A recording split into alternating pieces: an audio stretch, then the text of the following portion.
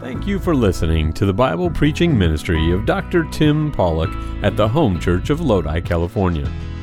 You can get more information about our church and about starting a relationship with Jesus Christ at www.thehomechurch.net. Our prayer is that this message from God's Word will renew your heart and mind today. Well, good morning, brothers and sisters. What a beautiful spring day it is. What a great day to serve the Lord. We are all still rejoicing in the wonderful resurrection season we had, the great dramatic production, and then last week services. Oh, my goodness. Oh, how powerful, how wonderful. And I think we could all say, to God be the glory. Say that with me. To God be the glory. Yes. Well, we're glad you're in the house today. And if for some reason you weren't able to be with us here today, please know we can't wait to see you. And we hope you're feeling okay. We'll be praying for you. And we love you. Can't wait to see you. Well, it is a joy to be back in our series now, Commands of Christ. The commands of Christ. A job, any job, is not merely a job. A career is not just a path of training. A group of children, whether it be a class or a family, friendships, are not simply relationships. No, in each case, they are an opportunity to make an impact on another person. And everybody actually has more influence and impact than you might realize. Best-selling author and international speaker, president of Growing Leaders, Tim Elmore, says, sociologists tell us that even the most introverted of people, listen, even the most introverted of people will influence 10,000 others in an average lifetime. In my case, that's just my family. But wow, imagine that. Imagine how many people you have knowingly and most likely unknowingly influenced in your life. Every person you come in contact with, whether in person or online or with a telephone, actually every person you come in contact with is impacted in some way. For example, if you hold the door open for someone, that has impact.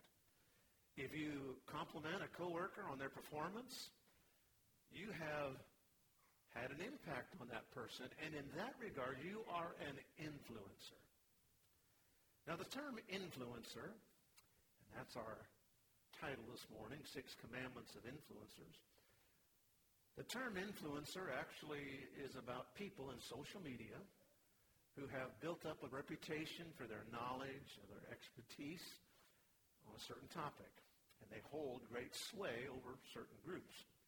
It really became a thing in 2009, and that was the year when there was a huge influx of bloggers and YouTubers like Alfie Diaz, Zoella, never heard of any of these people, Tanya Burr,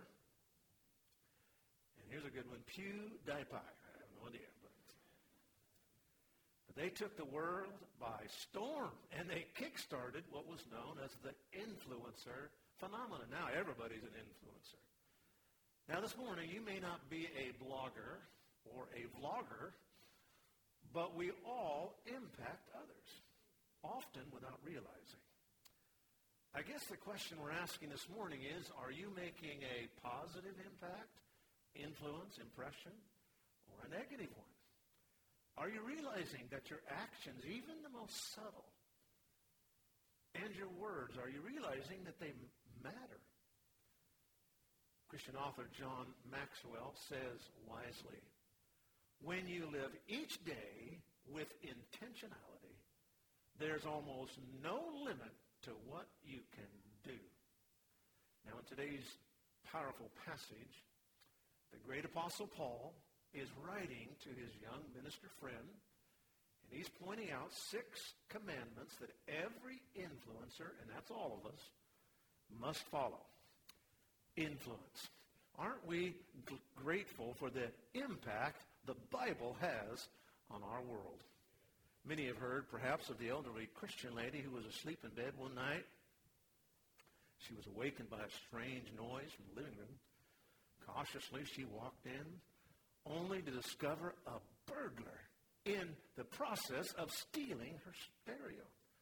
Overcome with fear, she whispered a desperate prayer. Jesus, help me. The burglar heard her, started towards her, and without a thought, she put up her hand and she shouted her favorite scriptural reference, Acts 2:38. The burglar immediately froze. The lady dialed 911, and within minutes, the police were on the scene and took the scared burglar into custody. Took him down to the police station. They were questioning him, and one of the detectives said, I'm really curious. You could have easily overpowered her or ran and got out of the way. Why would you stay frozen in one spot? The burglar answered, man, that old lady was crazy. She was packing an axe and 238, she said. You wouldn't have moved either.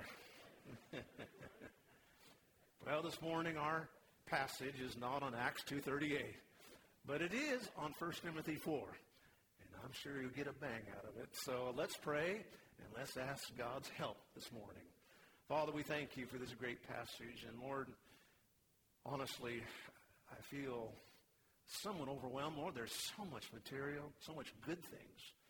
I feel like that should be deposited in these precious brothers and sisters. Now, Lord, would you just help it to go well? Help my mind to stay focused and my spirit to be strong in you. And I pray the same for each here. That, Lord, we would not only get inside of us, but we would receive it down deep in our soul. And, Lord, may it make a difference in our lives. The material, Lord, I know in this one message could transform marriages, lives, really even a nation. And I pray for your help. In Jesus' name, amen. I do hope you'll listen. Please don't let your mind wander today. There's so much. Now, the Holy Spirit tells us that public reading of the Bible is a very real part of corporate worship. And so we're going to do that. In fact, the very passage says that. Let's go to 1 Timothy chapter 4 if you're not already there. 1 Timothy 4, and we're going to read just 3 verses, verse 11, 12, and 13. All right. Ready? Begin. Let's read these together. These things command and teach. Let no man despise thy youth, but be thou an example of the believers, in word, in conversation, in charity, in spirit, in faith, in purity. Till I come, give attendance to reading, to exhortation, to doctrine. Now, 1 Timothy and 2 Timothy and Titus are all part of Paul's final series of letters known as epistles. An epistle is not the wife of an apostle. They are referred to commonly as pastoral epistles. They are both pastoral and they are practical. They are great advice, and in this case, from an aging apostle, a great apostle, to a young pastor by the name of Timothy, who was serving as the senior pastor, the lead pastor in Ephesus. Paul had met him in Asia Minor a decade or so earlier.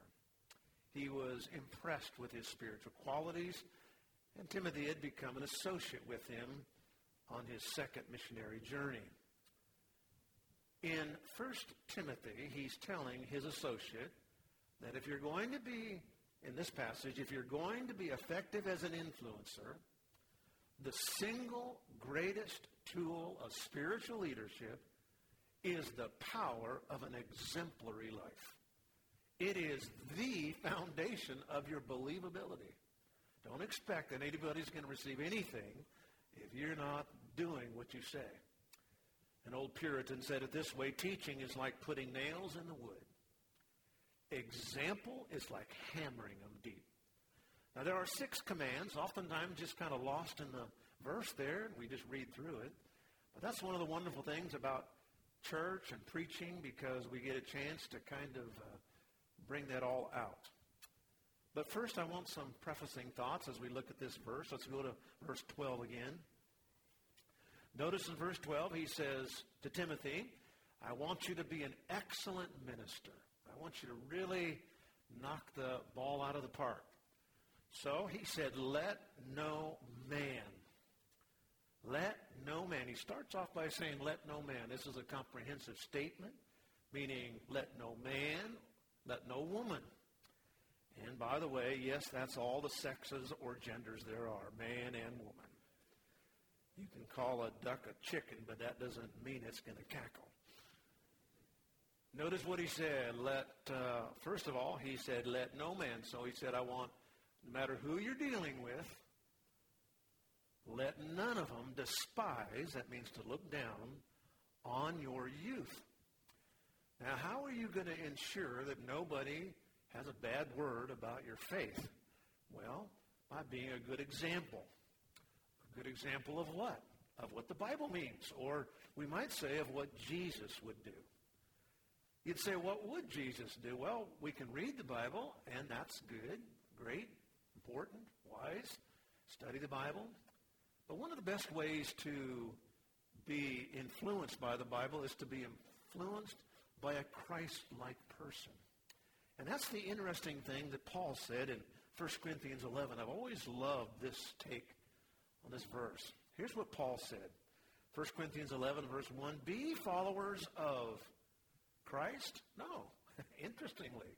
He said, I want you to follow me.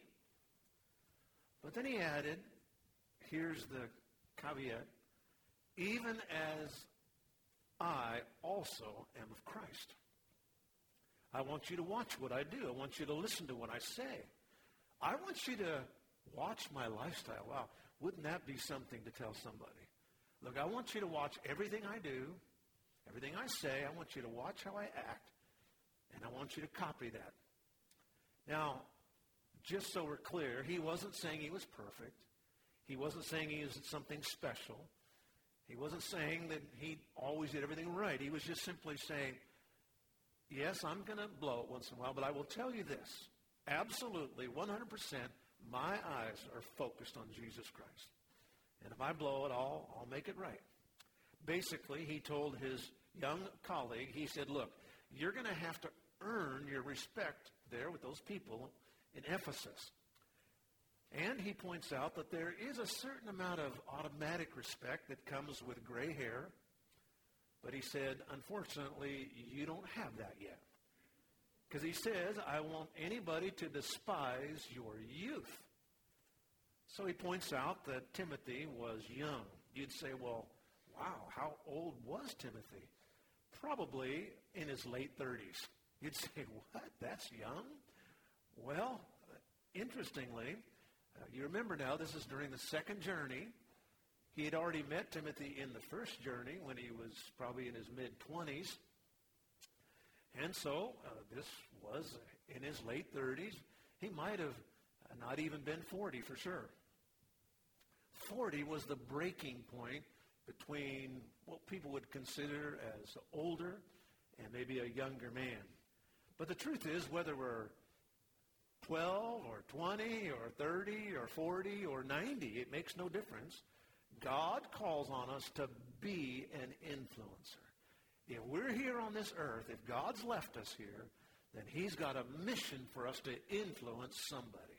And it might be by some little small action or a small word, but other times it can have a huge influence. Notice the next little part. It says, but be.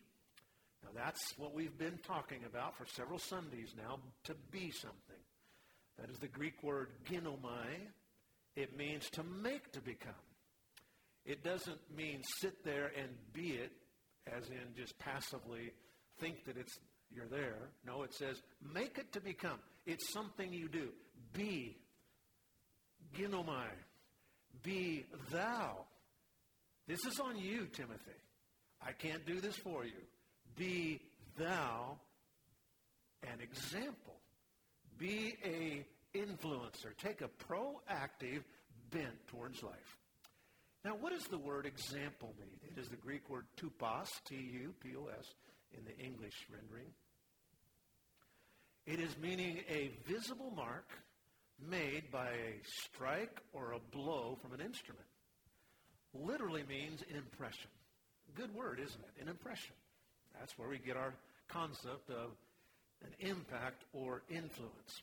It is the exact same word as used in John chapter 20 and verse 25. Thomas, as you remember, doubted that Jesus had risen from the dead. And he exclaimed, "Except I see in his hands the print, the tupos, of the nails." He said, I want to see the impression. I want to see that which was left in his hands. Example, impression. Now, the impression we want to leave on others may not be on their hands, but on their mind and on their heart, being an influencer. How do we do that? Well, there are 6 commandments that every influencer should follow. And it's kind of tucked in this verse, and sometimes we just kind of speed through it. But let's take a moment to really look through those. And you could expand it even more, but we'll just kind of take a shot at it this morning. Verse 12, let no man, first of all, the first thing you should do is to watch your language. Watch your language. Let no man despise thy youth, but be thou an example of the believers. And we might say not only of believers, but for unbelievers. In word. It means just what it says. Our speaking, our talking, our verbal communication. People that want to make a difference for Jesus watch their language. They're careful about their language. To me, one of the most helpful passages over the years has been in 1 Thessalonians 5 and verse 14. In the course of being a people person and in the ministry, I deal with all kinds of people at all kinds of situations and at all kinds of situations and times. Like this morning, it's 6 a.m. in the parking lot out here. Interesting. But you just never know who you're going to meet, who or where or when. It reminds us that there are different deeds for different speeds and different needs. Now, verse 14, I want you to look with me in 1 Thessalonians 5, verse 14. This has been a great passage for me. Now we exhort you, brethren, warn them that are unruly, comfort the feeble-minded, support the weak, be patient towards all men. Now the overarching plan is that last little sentence, be patient towards all men, means all people. Everybody's at a different stage in life. They're at different places in their life, and they all have unique needs. Patience is necessary. And this virtue not only helps them, it helps us. Austrian poet Maria Rilke said, if you are patient in one moment of anger, you will escape 100 days of sorrow. Notice the first part. Warn the unruly.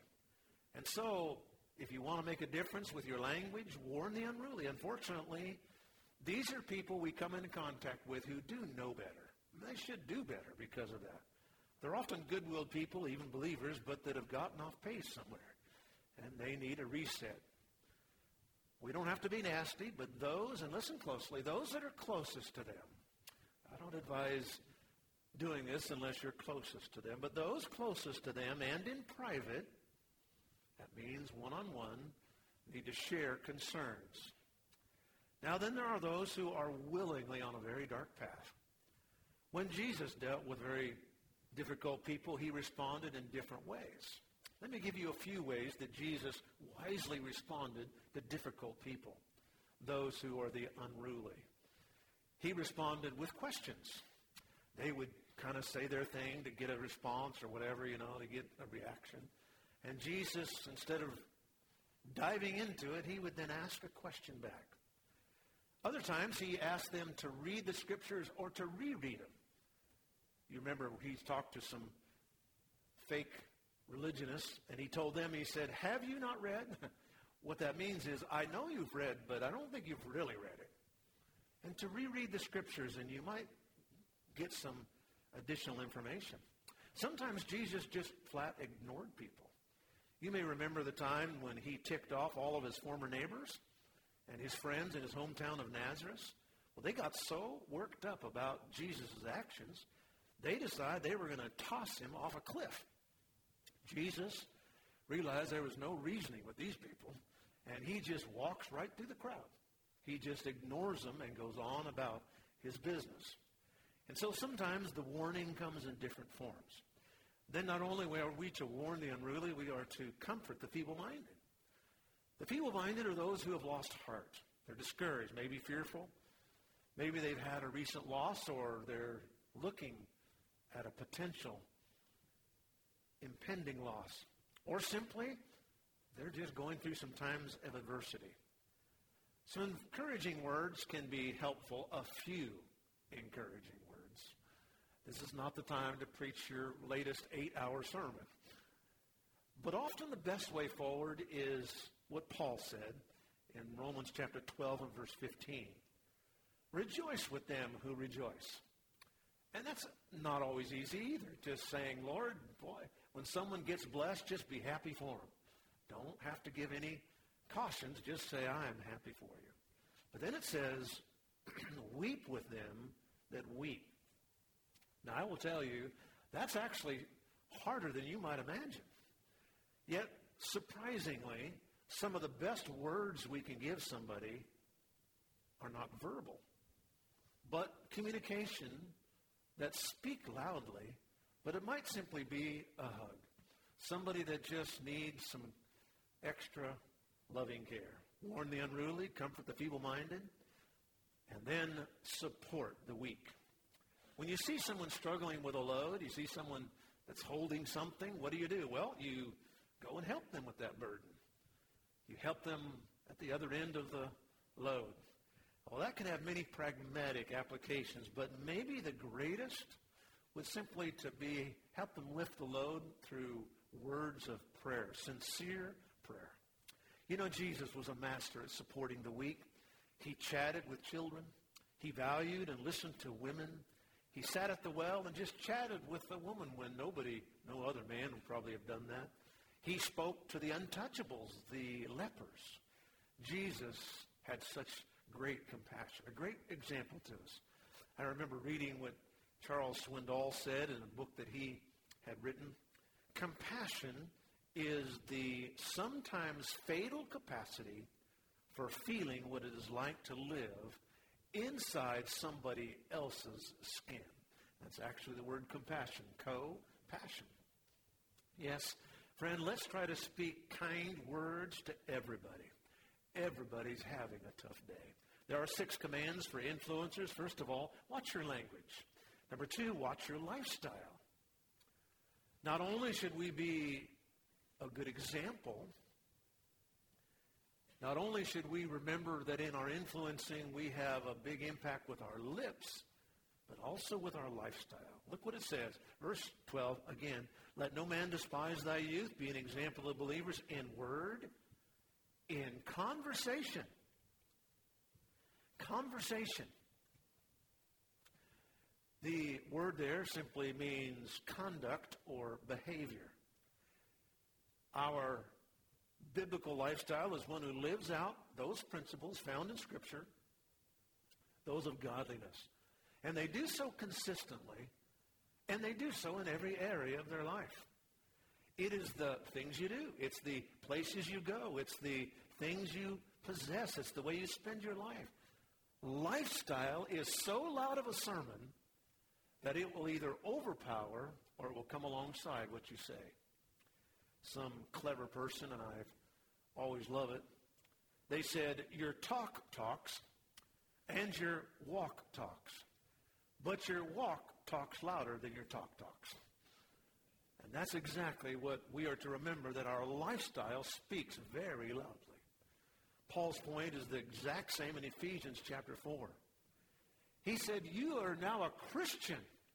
And remember in Ephesus there was so much demonic activity, so much false religion. It was just a crazy place to live. It'd be like almost like Corinth or like our San Francisco or some big city like New York or something. I mean, it was a crazy place. And Paul said, you are a changed person. And so look what he says. You've not just changed your mind. You've changed your whole lifestyle. Ephesians chapter 4. Let's go through these verses. They're powerful. Ephesians 4 verse 22. That ye put off. Let it go. Come on now.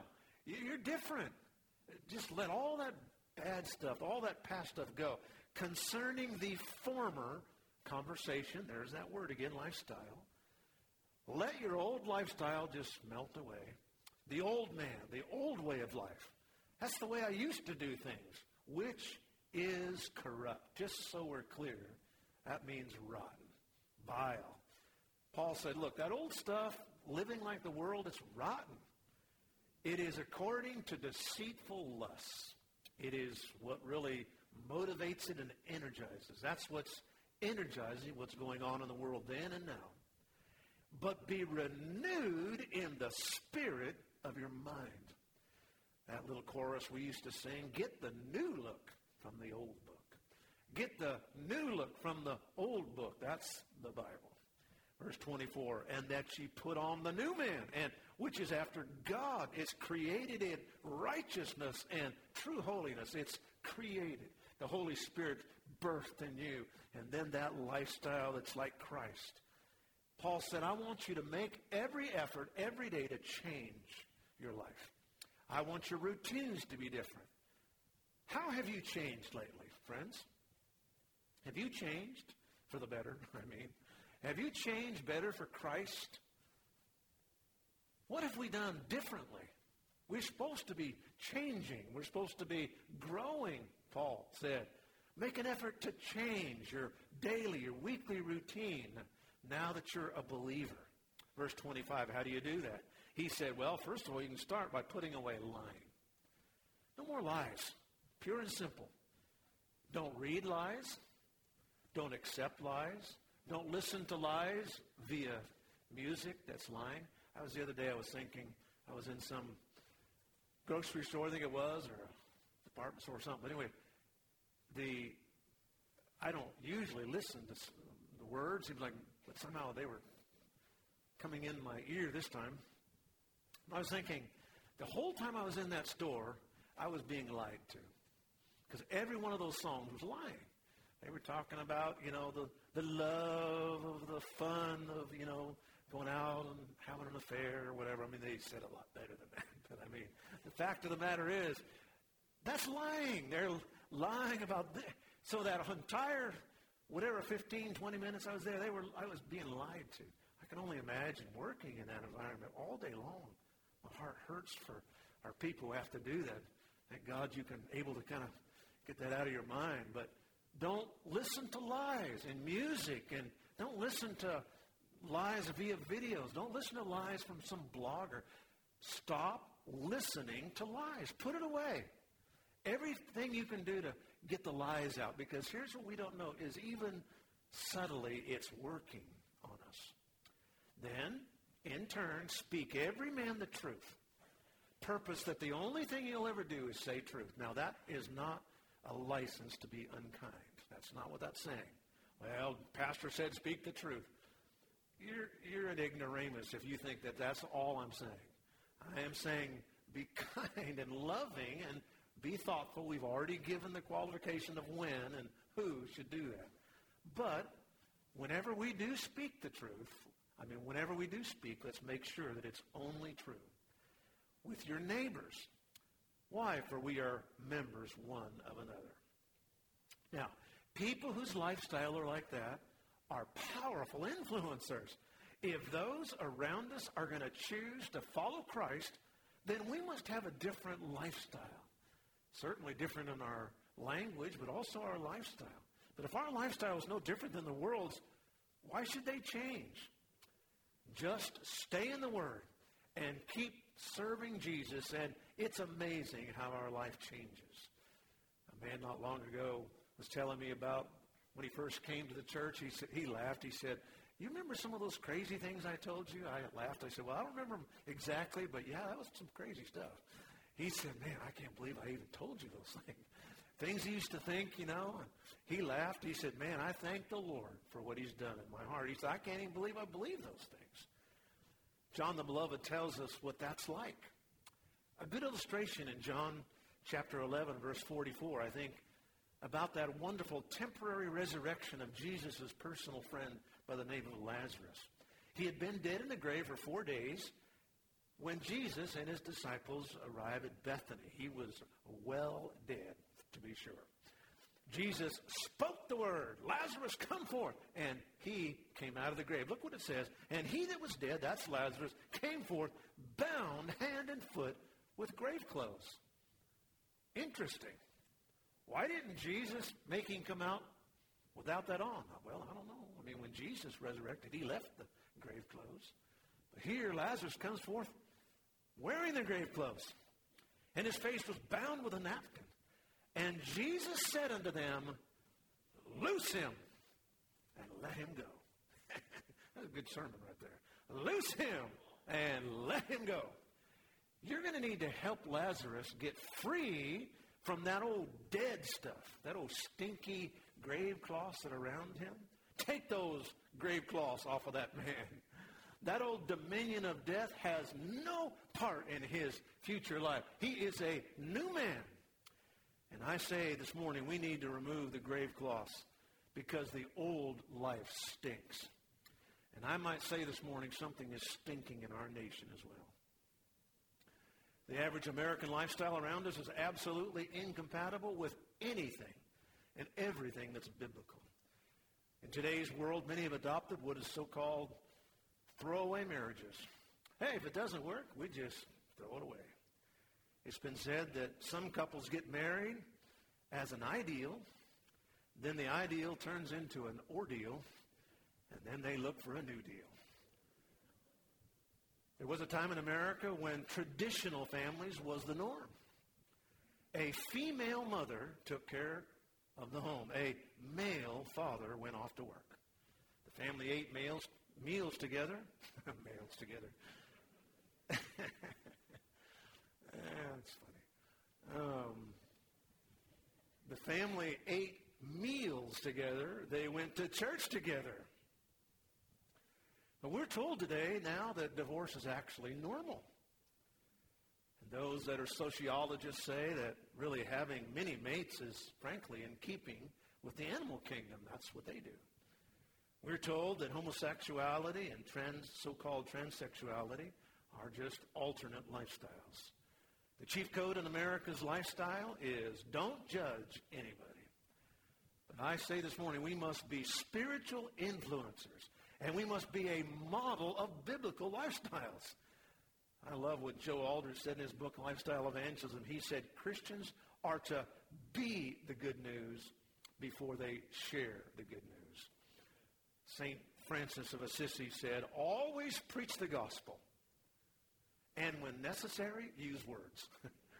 How important it is for us to be a good example in our language and in our lifestyle. Not only that, but in our love.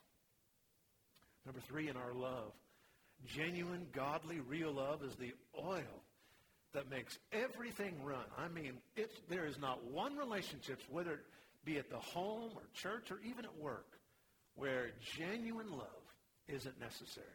That's what Paul said to Timothy. He said, Timothy, you don't have your gray hairs yet, but you can make a powerful influence by having these spiritual qualities. I want you to be an example in these things, including your love. Notice the old English word in this passage in the King James Version, charity. It's a beautiful word. Unfortunately, today, and most people first think of the word charity as giving to the poor. And in a sense it is that, because the word comes from the Greek word charis, which means to give. But I actually love the word. For ease of understanding, we're using the word love this morning. It is in the Greek the word agape. You know that word. It is self-sacrificing, God-like love on behalf of others. One of the most powerful studies I've ever done in my life was 30 plus years ago, when I felt a need for some study and some input on this matter of love. And I went through 1 Corinthians 13. All the books I had been reading, and certainly Hollywood, just left me empty. You say, you went through a study on love, Pastor? Yes, true. You say, well, you don't seem very loving to me. Well, imagine if I hadn't studied that, how bad I would be. That's what I can say. But in this passage, there are 16, 15, or 14 qualities, however you kind of want to break them up. I did 14. Now, we're going to go through those very quickly, and for those of you who are Sunday nighters, and by the way, just so you know, we do have a completely different worship time and service on Sunday night. You're invited to come, and you'll enjoy it. And if you fall asleep, you just sleep good with no problem. I know some of you got to go to bed early, but we did this on a recent Sunday night, 3 weeks, and we went through these 14 qualities. You can get that on the podcast. However, over the years, I wordsmithed these to be something that would be, we could really bite into. And so we're going to go through those real quickly. Now, it's hard to see those. Do we have that? Okay. Our very smart people said that if you'll take your phone, those of you who know how to do this, all you have to do is point it, go to the camera section, point it at the screen, and you'll see that QR code, and it'll come up on your phone. Or you can go to the app and get it, or you can go to the website, because it's kind of hard to see those up there. And I would say this, you need to have a copy of this printed somewhere visible. And I would also offer this, that if you would like, and by the way, I'm grateful for Jesse Sane, one of our good men, who asked us if we could make this on 11 by 17, kind of a big thing. And he's displaying it prominently. And I would encourage you to have this in your room. What I would not encourage you to do, wife, is when you feel like your husband's been unloving, give it to him. And or vice versa. Although my wife got it, and she's making sure she's going to give it to me, but I don't mind that. I'm just kidding. Now, one dear missionary lady purposed to work on these qualities, and she purposed to do it this way. She said, I'm going to work on each quality one at a time until I can say, I am patient. I am kind. I am not jealous. I am not boastful, because that's what this is all about. This is the most practical, pragmatic definition of real love that you'll ever see. So let me just read through these. I'll not be able to do a lot of comments. Love, number one, is patient. Suffereth long. Now, why in the world did God say the first quality of love is patience? That makes me mad. But anyway, love is patient. That's why I needed this passage. Number two, love is kind. And you can't be mean, a junkyard dog, and be loving. Number three, it's not jealous, envieth not. Number four is not boastful. That's just really vaunting on itself. It's not puffed up, thinking you're so much better than others. There's just too much of that. Is not rude. Number five is not rude. Does not behave itself unseemly. And I will tell you, if there's any description of today's world, especially the internet world, it is rude. And people are rude. It is, number six, not self-seeking. One of the most important things about love is that it is focused on others. Number seven is not irritable, not easily provoked. I mean, you shouldn't go from 0 to 60 in 1 second just because some little thing didn't go your way. Number 8 is not revengeful, thinketh no evil, doesn't plot how to get back. Number 9 does not rejoice in sin. Rejoices not in iniquity. Some people just seem like they're almost happy other people fall. I don't know. Not very loving. Number 10 is happy when truth prevails. When churches prosper, and you enjoy that, when truth prospers, when you see righteousness done in a nation, and you're happy about that, that's a check mark that you're a loving person. Number 11, covers sin. Love covers sins, bears all things. Number 12, puts up with slights and injuries. Believeth all things. They didn't mean it. I don't hold them accountable. I'm believe all things. Number 13, roots for spiritual victory in others. Hope with all things. I'm just believing they're going to do better once they know better. And number 14, stands charitably in the face of incredible opposition. Isn't it interesting how God started with patience and ended with endures all things? There is nothing that love can endure. Nothing. In the book Love God, Love People, author James Moore tells about a man named George. George had a big heart, wonderful sense of humor. He was very well respected everywhere, especially at the hospital where he worked. The reason so many people loved George was because he was always kind and respectful, loving, as we might say, to everyone. George's children clearly remember the days he spent in the hospital as a patient before his death. George called his children around his bed. He said, "Let me show you something I carry in my pocket all the time." He said, "It makes no difference whether I'm working or what I'm doing, mowing the lawn." He said, "I always have this in my pocket." He pulled out a little pocket-sized cross. And on that cross, on one side was written, "God loves you." And on the other, "Do unto others as you would have them do unto you." And he told them, he said, "When I feel that cross in my pocket, when I look at it occasionally," he said, "it reminds me of just how deeply God loves me.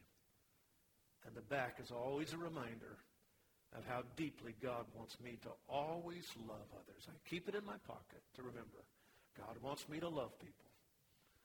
The 6 commands for influencers: watch your language, watch your lifestyle, watch your love. And number 4, watch your liveliness. In spirit, God said. Pneuma is the Greek word there, air or breath. Be in the Spirit and under the power of the Holy Spirit in the state of godly inspiration. Do you have spiritual power in your life? Do you have spiritual power in your ministry? Do you feel spiritually powerful in prayer and relationships? The great apostle John talked about it in 1 John chapter 2. He called it unction. 1 John chapter 2, verse 20. "And ye have the unction from the Holy One. And you know all things, and you have the Spirit from the Holy One, and you have knowledge." My friends, there are too many dead Christians in the world today. Just dead. I mean, spiritually. I mean, they are living, but man, just deadheads. Now, I don't think you have to be high-jumping pews to be a good Christian, but you need to have a lively faith. We need some unction for our function. Peter was very concerned about that. And in 1 Peter chapter 1 and verse 3, he said, "Blessed be the God of our Father, Lord Jesus Christ, which according to his abundant mercy hath begotten us again to a lively hope." A lively hope. Would you say that your faith is lively? Man, I'm telling you what, I'm just so excited about the Lord. I'm excited about what I read this morning. I'm excited about the answers to prayer. I'm excited about this opportunity to witness, serve the Lord. Lively. The fact of the matter is, too many Christians are deadly. I mean, many churches today, you could ice skate right down the center aisle. It's like there's a polar bear in the pulpit. Well, I know I like it cold, but in the final book of the Bible, Revelation chapter 1, I love it. The Apostle Paul said, "I was in the Spirit on the Lord's day." There you go. That pretty much sums it up. I was in the Spirit. That means I'm lively and I'm just on fire for the Lord. And notice when that happened, on the Lord's day. You know, sometimes our dear worship leaders, I've heard them over the years, typically not here, but I've heard them say something like, "Come on, everybody, get your praise on." Nothing wrong with that. But I will say, much better to say, bring your praise to church. If you are alive and just full of the Holy Spirit before you come, then you just bring it here. And you shouldn't have to have a 200-volt dead charge to get you up and going on Sunday. I mean, bring your lively faith with you. A Christian should be a man or woman who not only has the form, but the force of their character from walking with God. You say, how do I get lively? 2 great steps to the power of the Holy Spirit. First of all, to those that ask. how much more, in Luke 11:13, how much more shall your heavenly Father give the Holy Spirit to them that ask? Do you ask? Now, the fact of the matter is, the moment you get saved, you are instantly placed into Christ. You are filled with the Holy Spirit, and you never lose him. He always lives within you. So when you're asking the Holy Spirit to come in, what you're saying is, I'm wanting your power, I'm wanting your strength, I'm wanting your help. That's what it's meaning. And by the way, the tense of that verb there is asking and asking and asking. It's not a one-time, oh, there was a day when I got hit with a bolt of lightning and I've never been the same. Well, that's good, but we're supposed to be asking and asking. Folks, we should be asking constantly. I mean, and not just for things that you count spiritual, but I need Holy Spirit. I need your help as I deal with my family. I need your help as I go to work today. Those that ask. Number 2, those that obey. Friends, you cannot ignore the book that the Holy Spirit wrote, the Holy Scripture, and think that somehow you're just going to be filled with this dynamite power. If you do, that's just emotionalism. Godly and bold Peter said it this way when he was talking to those fake denominational muckety-mucks in Acts chapter 5, verse 32. He said the Holy Spirit is given to those that obey him. If you want to be filled and have a lively hope, you've got to be a voracious lover and reader of Scripture and one who does the Word of God. Someone once said, though every believer has the Holy Spirit does not have every believer. Wisely said. Number 5, the 5th command for influencer is watch your loyalty. Oh, the beauty of a tried and true friend. Notice what it says. Let no man despise thy youth. Be an example in faith. Faith really could be translated as faithfulness or trustworthiness, fidelity, unswerving commitment, consistency, loyalty. If you want to be an influencer for God, you can't be up one day and down the next. You can't be up one day and out, back and forth, in and out. Be solid. Too many Christians today remind me of the old Broadway musical. Sometimes I'm happy, sometimes I'm blue. My disposition depends on you. Sometimes I love you, sometimes I hate you. That's how I am. So what can I do? How different from what Paul said in 1 Corinthians chapter 4 and verse 2 when he said, brethren, it's required in stewards that a man be found faithful.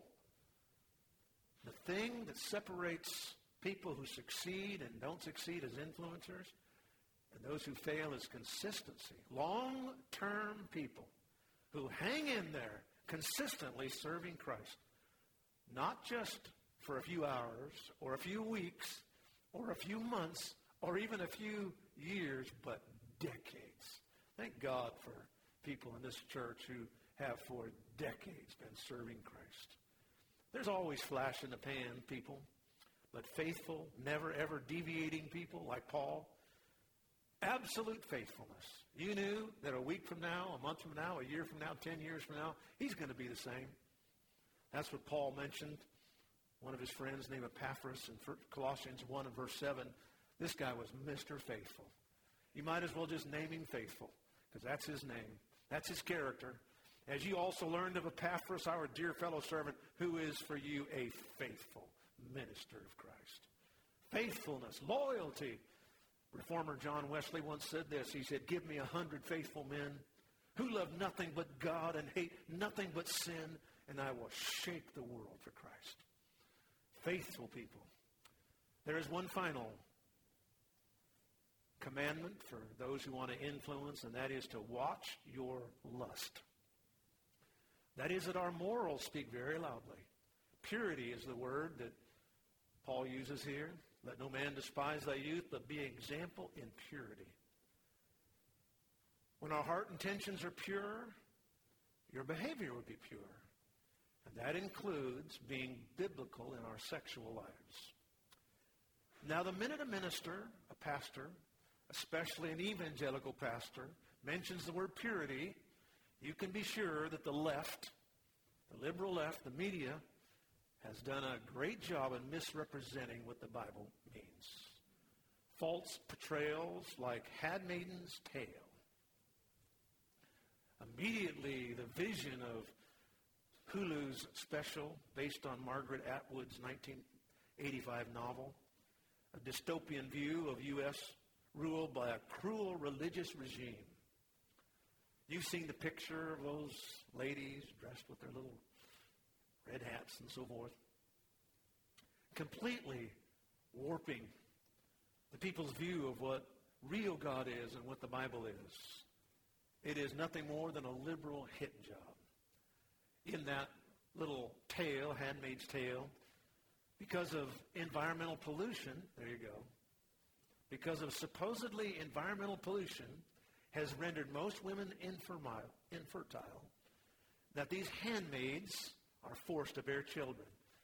An obvious reference to the Old Testament where Rachel forced her handmaid to bear a child. This is done for upper-class couples, religious bigots. It's interesting, the police are called guardians of the faith. You'd say, well, is there anything biblical about that handmaidens special? Nothing. Absolutely 100% garbage. But unfortunately, more and more people swallow it. And those who paint Christians as extreme love to talk about it. We are told that America is going through a moral revolution. We are told that the ideas found in the Word of God about purity are oppressive and repressive and archaic. But the result is that our young people are being sucked down into swirling sewers of sin. Our homes are coming apart at the seams. Women are marrying women. Men are marrying men. I even read about a woman who married herself. Crazy. We are seeing the killing of millions of unborn children. In our state, a 13-year-old girl can walk into any pharmacy, get an abortion kill pill without any parent. But she cannot get a Tylenol. It is time, past time. Brothers and sisters, ladies and gentlemen, that America came back to the biblical definition of purity. And what has caused this situation to such a great demise? Quickly, let me suggest 4 ways. Number 1, the attitude of parents. The attitude of parents. Parents refusing to be the parent. Letting their child do whatever they want. It is vital that we establish loving and strict guidelines. Those 2 terms there are the most powerful terms in parenting and child rearing. Loving, strict. Strict, loving. They go together. Number 2, the failure of liberal clergy. Preachers who no longer are preaching the Word of God. It used to be preachers would stand up and say, this is what the Bible says. And now they're saying, this is what science says, or this is what my denomination says. Who gives a hoot what the denomination says? The third thing, the influence of a corrupted media. I will tell you, friends, the media is depraved almost to the core.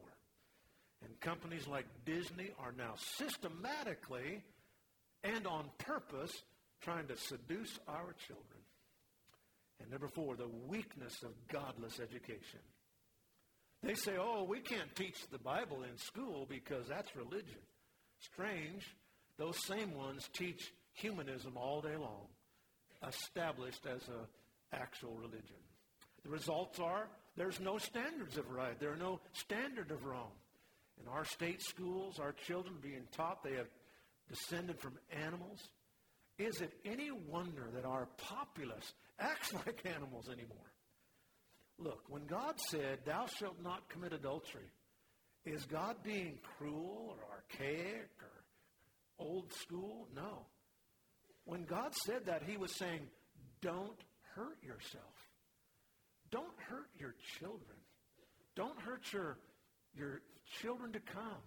Don't hurt them. That's what adultery does. When God says, thou shalt, he's simply saying, help yourself to happiness.